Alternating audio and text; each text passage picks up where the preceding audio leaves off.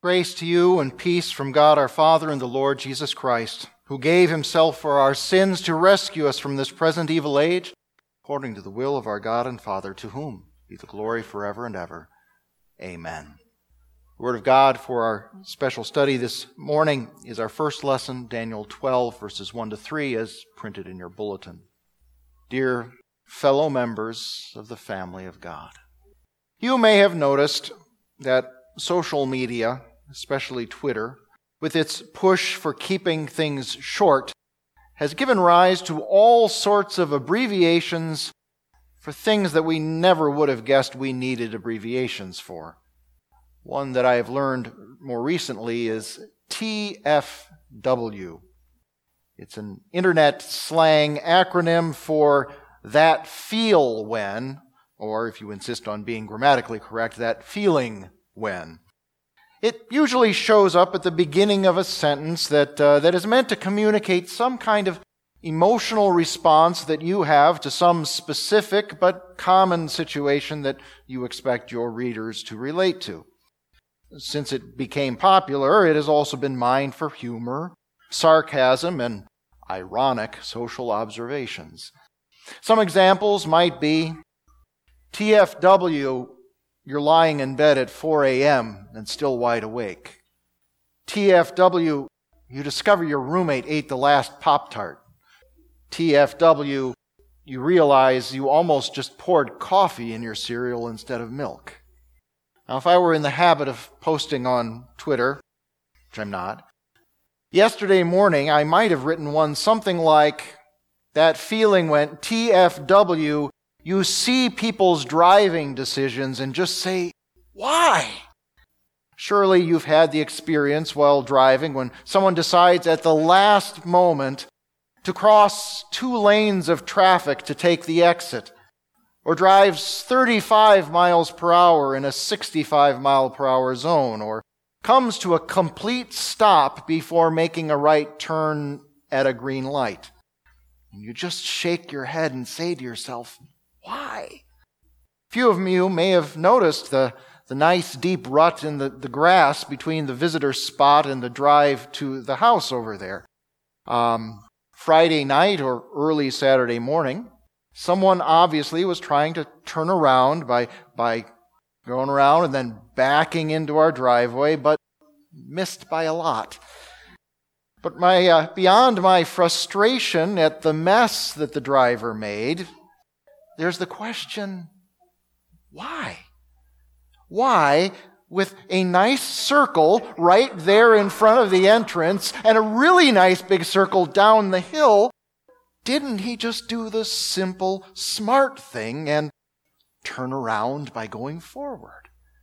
These feels and whys are born from frustration and astonishment at people's driving, but many, if not most of us, have deeper feels and perhaps even tearful whys when we see the decisions that others make with their lives, and especially with their hearts and souls. TFW, you see people protesting a policy that is actually in their best interests. TFW, your brother leaves his wife and children because he only cares about himself and he wants you to be happy for him. TFW, that girl you were confirmed with stops going to church, starts sleeping around, and moves in with her boyfriend.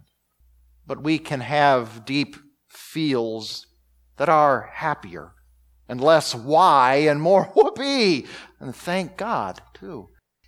You know or should know these also. As I reread today's first lesson, Daniel 12, 1 to 3, try to picture the various thoughts here as a series of TFW comments and see how well you relate to that feel and would like the people in your life to relate to it too. Then at that time, Michael, the great prince who stands over your people, will arise. There will be a time of distress that has not happened from the first time that there was a nation until that time. At that time, your people will be delivered, everyone who is found written in the book. Many who are sleeping in the dusty ground will awake, some to everlasting life, and some to shame, to everlasting contempt. Those who have insight will shine like the brightness of the sky, and those who bring many to righteousness will shine like the stars forever and ever. So Michael is the commander of the hosts of heaven. He is one of the only angels mentioned by name in the Bible, and he's a big deal. Speaking to the prophet Daniel in a vision, the Lord gives this wonderful assurance that the protector of Daniel's people, believing Israel then, all Christians now, he will rise up when he is needed. So that is our first TFW here. That feel when you see your hero and protector arrive to fight for you. Perhaps when you were a child, you had that moment when you were getting picked on or worse, when your big brother or the teacher or even some random adult came along and, well, that was the end of that bullying.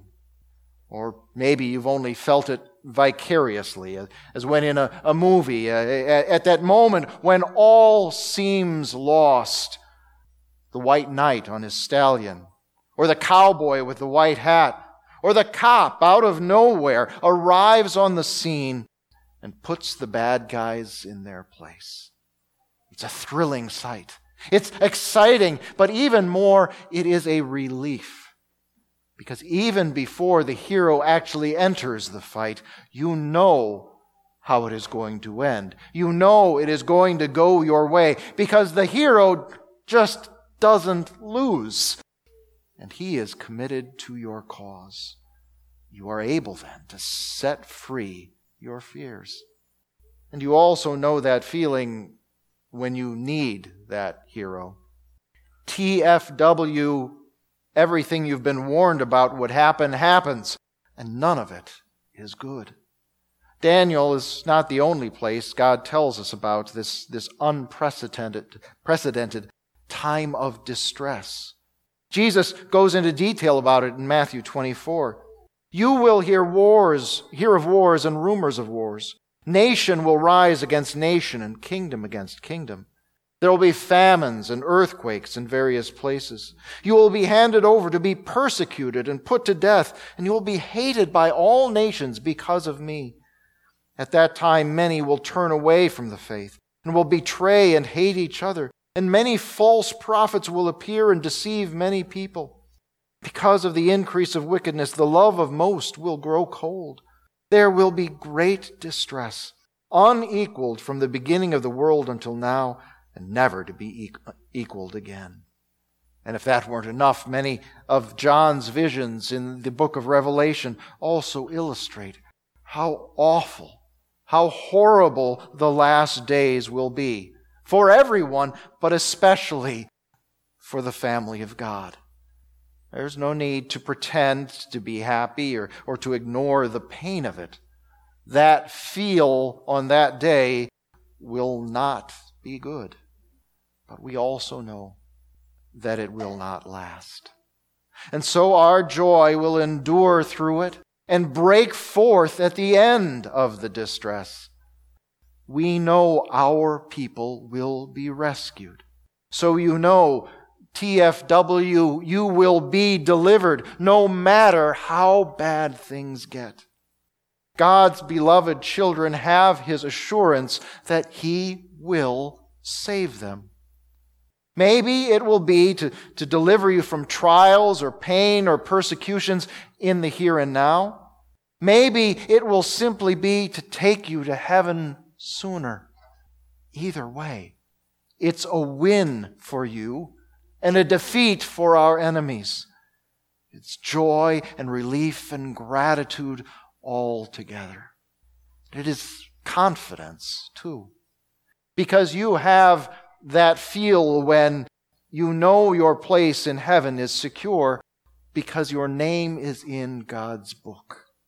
You are one of His elect.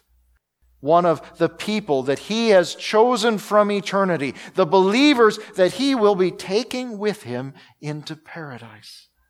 This is an amazing and mysterious truth that he tells us. Not so we can speculate about the non-elect or lord it over anyone, but strictly and wonderfully for our comfort and security, so that we know it is no accident that we have been brought to faith in Jesus, and so that we know that there is no chance that the Lord will ever let us go. And what follows that is a feeling that we can only imagine now, but we can still be certain it will be wonderful. TFW, you wake up from sleeping in the dusty ground. Granted, if Christ returns before you die, you'll miss out on this feel. But based on humanity's records to this point, the odds are that you will be among the dead who are raised again and are called up from their graves at the trumpet call of God. No one will be exempted, no matter what you believe, no matter how you died, no matter what happened to your corpse.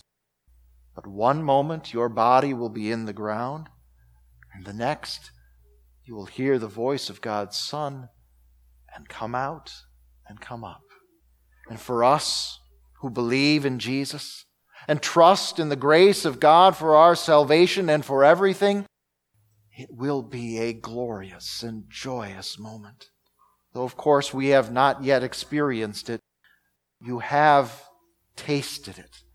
Tasted it in the words of absolution. Tasted it in your baptism, especially tasted it in the feast that is the Lord's Supper. Tasted it in the love and the joy that we have together as His family. And so, having tasted and seen that the Lord is good, you can know at least a bit that feel when you wake up to everlasting life. Most of us adults know what it is like to wake up in the morning and dread the day ahead. It's that very rare day we wake up and are told or reminded that it will be a happy day. The day a promotion comes in, a vacation begins, a birthday is celebrated, a loved one comes to visit. But on that day, that last day, that day we wake up, God's people will wake up to a new life that never ends and never includes any death or drudgery, never any sin or suffering, never any pain or problems. Only joy, only love, only and always bliss. But even with all that gladness, there is something else to consider. In that day, we will no longer feel it. But right now, we can and should think about what it will be like. TFW, you see others around you waking up to shame and everlasting contempt. You might be tempted to think only of the particularly evil, pornographers and terrorists, murderers and rapists and the sort, but the category of those who will wake up to an eternity in hell instead of heaven is not so narrow. It includes every sinner who has not taken hold of Christ's salvation through faith in Him, because what every sinner deserves is damnation. And since the only way to escape hell is through Jesus' sacrifice, those who reject His work and reject God's grace through unbelief will not escape. What they will wake up to after the wonder of rising from their graves will be torment. Torment worthy of their lives of sin and rebellion against their Creator. We don't want this for ourselves. We don't want this for anyone, especially not for our loved ones or for our friends and neighbors, but not even for our worst enemies. And God doesn't want it either. That's why He sent Jesus to the cross, to take away our sins. But God's justice still requires that disobedience gets what it deserves. And so this feeling moves us. Not just deep in our hearts, but it also moves us to action. We pray. We pray for the lost in our lives and around the world. And we pray for those evangelists and missionaries who are doing the church's work, our work, in taking the gospel message of salvation to those who have not yet heard and believed it.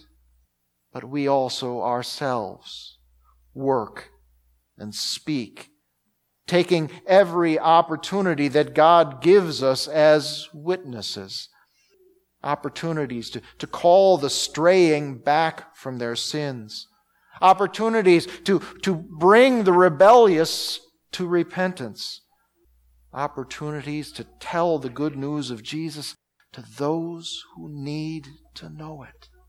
That is what the love of God did for us, and now our love from God does for others. Because we don't like the feeling of seeing anyone wake to eternal shame. But once Christ returns on the last day, we will feel no more pain or regret, no more fatigue or sadness, no more aches or stress or anger, because then you will have that feel when you shine like the brightness of the sky, like the stars forever and ever. You who raised your children to love the Lord, you who taught Sunday school or vacation Bible school, you who pointed a struggling friend to peace and salvation in Christ, you who took a stand for the truth of God's Word when critics were tearing it down, you who were not afraid to be rejected or mocked, but who spoke the saving gospel to the lost because you knew that they needed forgiveness and life more than you needed to feel comfortable. You will be honored by the Lord Himself. You will be made to shine. Now, I do not know any more than you what that will feel like, but I can tell you it will be glorious and wonderful. It is something to work toward and to look forward to. God will honor His faithful servants. This is our hope. This is sure and certain and comforting and joyous and wonderful. It is why, as Paul told us in our reading from 1 Thessalonians, that why we do not grieve in the same way as those who do not have faith in Jesus grieve. It is why we look forward to Judgment Day as a day of redemption and release, not as a day of dread and terror. It is why even death does not frighten us, because we have been set free from its grip and horror. Because we know that whether we die today or Christ returns tomorrow, heaven is ours. We are and will be those saints triumphant. And that is not just knowledge for our heads, it is confidence for our hearts. And that feels good. Sometimes as Christians, maybe particularly as Lutheran Christians, we get suspicious or critical of emotions because they tend to be fickle. We don't base our faith upon them. That doesn't mean that there's no place in the Christian life for the emotions that God gives us. And that feel when we take hold of God's promises, is good. It's to be treasured. And it's not just about your own salvation, your own eternal bliss. It is also about the others who will be entering paradise alongside you. The people who are also entering into our Father's kingdom, the one He has prepared for us, because you spoke up. You told them that the guilt they were feeling because they were sinning against the Lord, and that was a problem, but that Jesus was the answer to that problem, because He took away all their sins on the cross. People who will be there because you decided absolutely any child born in my family will be baptized, will be raised to know and to love the Lord. will be kept in that faith. There will be people there alongside you, entering God's kingdom, who are there because you volunteered to teach, because you shared the word of life with somebody who needed to hear it, or even shared encouraging words with a Christian whose faith was difficult or troubled or struggling. All these people who are now and who will be members with us of the family of God. It will feel great to see them there with us. That feeling is joy. The feeling that we have looking forward to that last day, but at the same time recognizing it's something we have now. It's joy. It's being loved and cared for. It is security. It's confidence. It is comfort. Something, it is that feeling when we will be caught up in the clouds together to meet the Lord in the air, and we will always then be with the Lord. We have that feel now, but we look forward to feeling it finally and forever. We will be with Him forever. Praise the Lord. Amen. Please rise. May the God of peace Himself sanctify you completely, and may your whole spirit, both soul and body, be kept blameless at the coming of our Lord Jesus Christ. The one who calls you is faithful, and He will do it. Amen.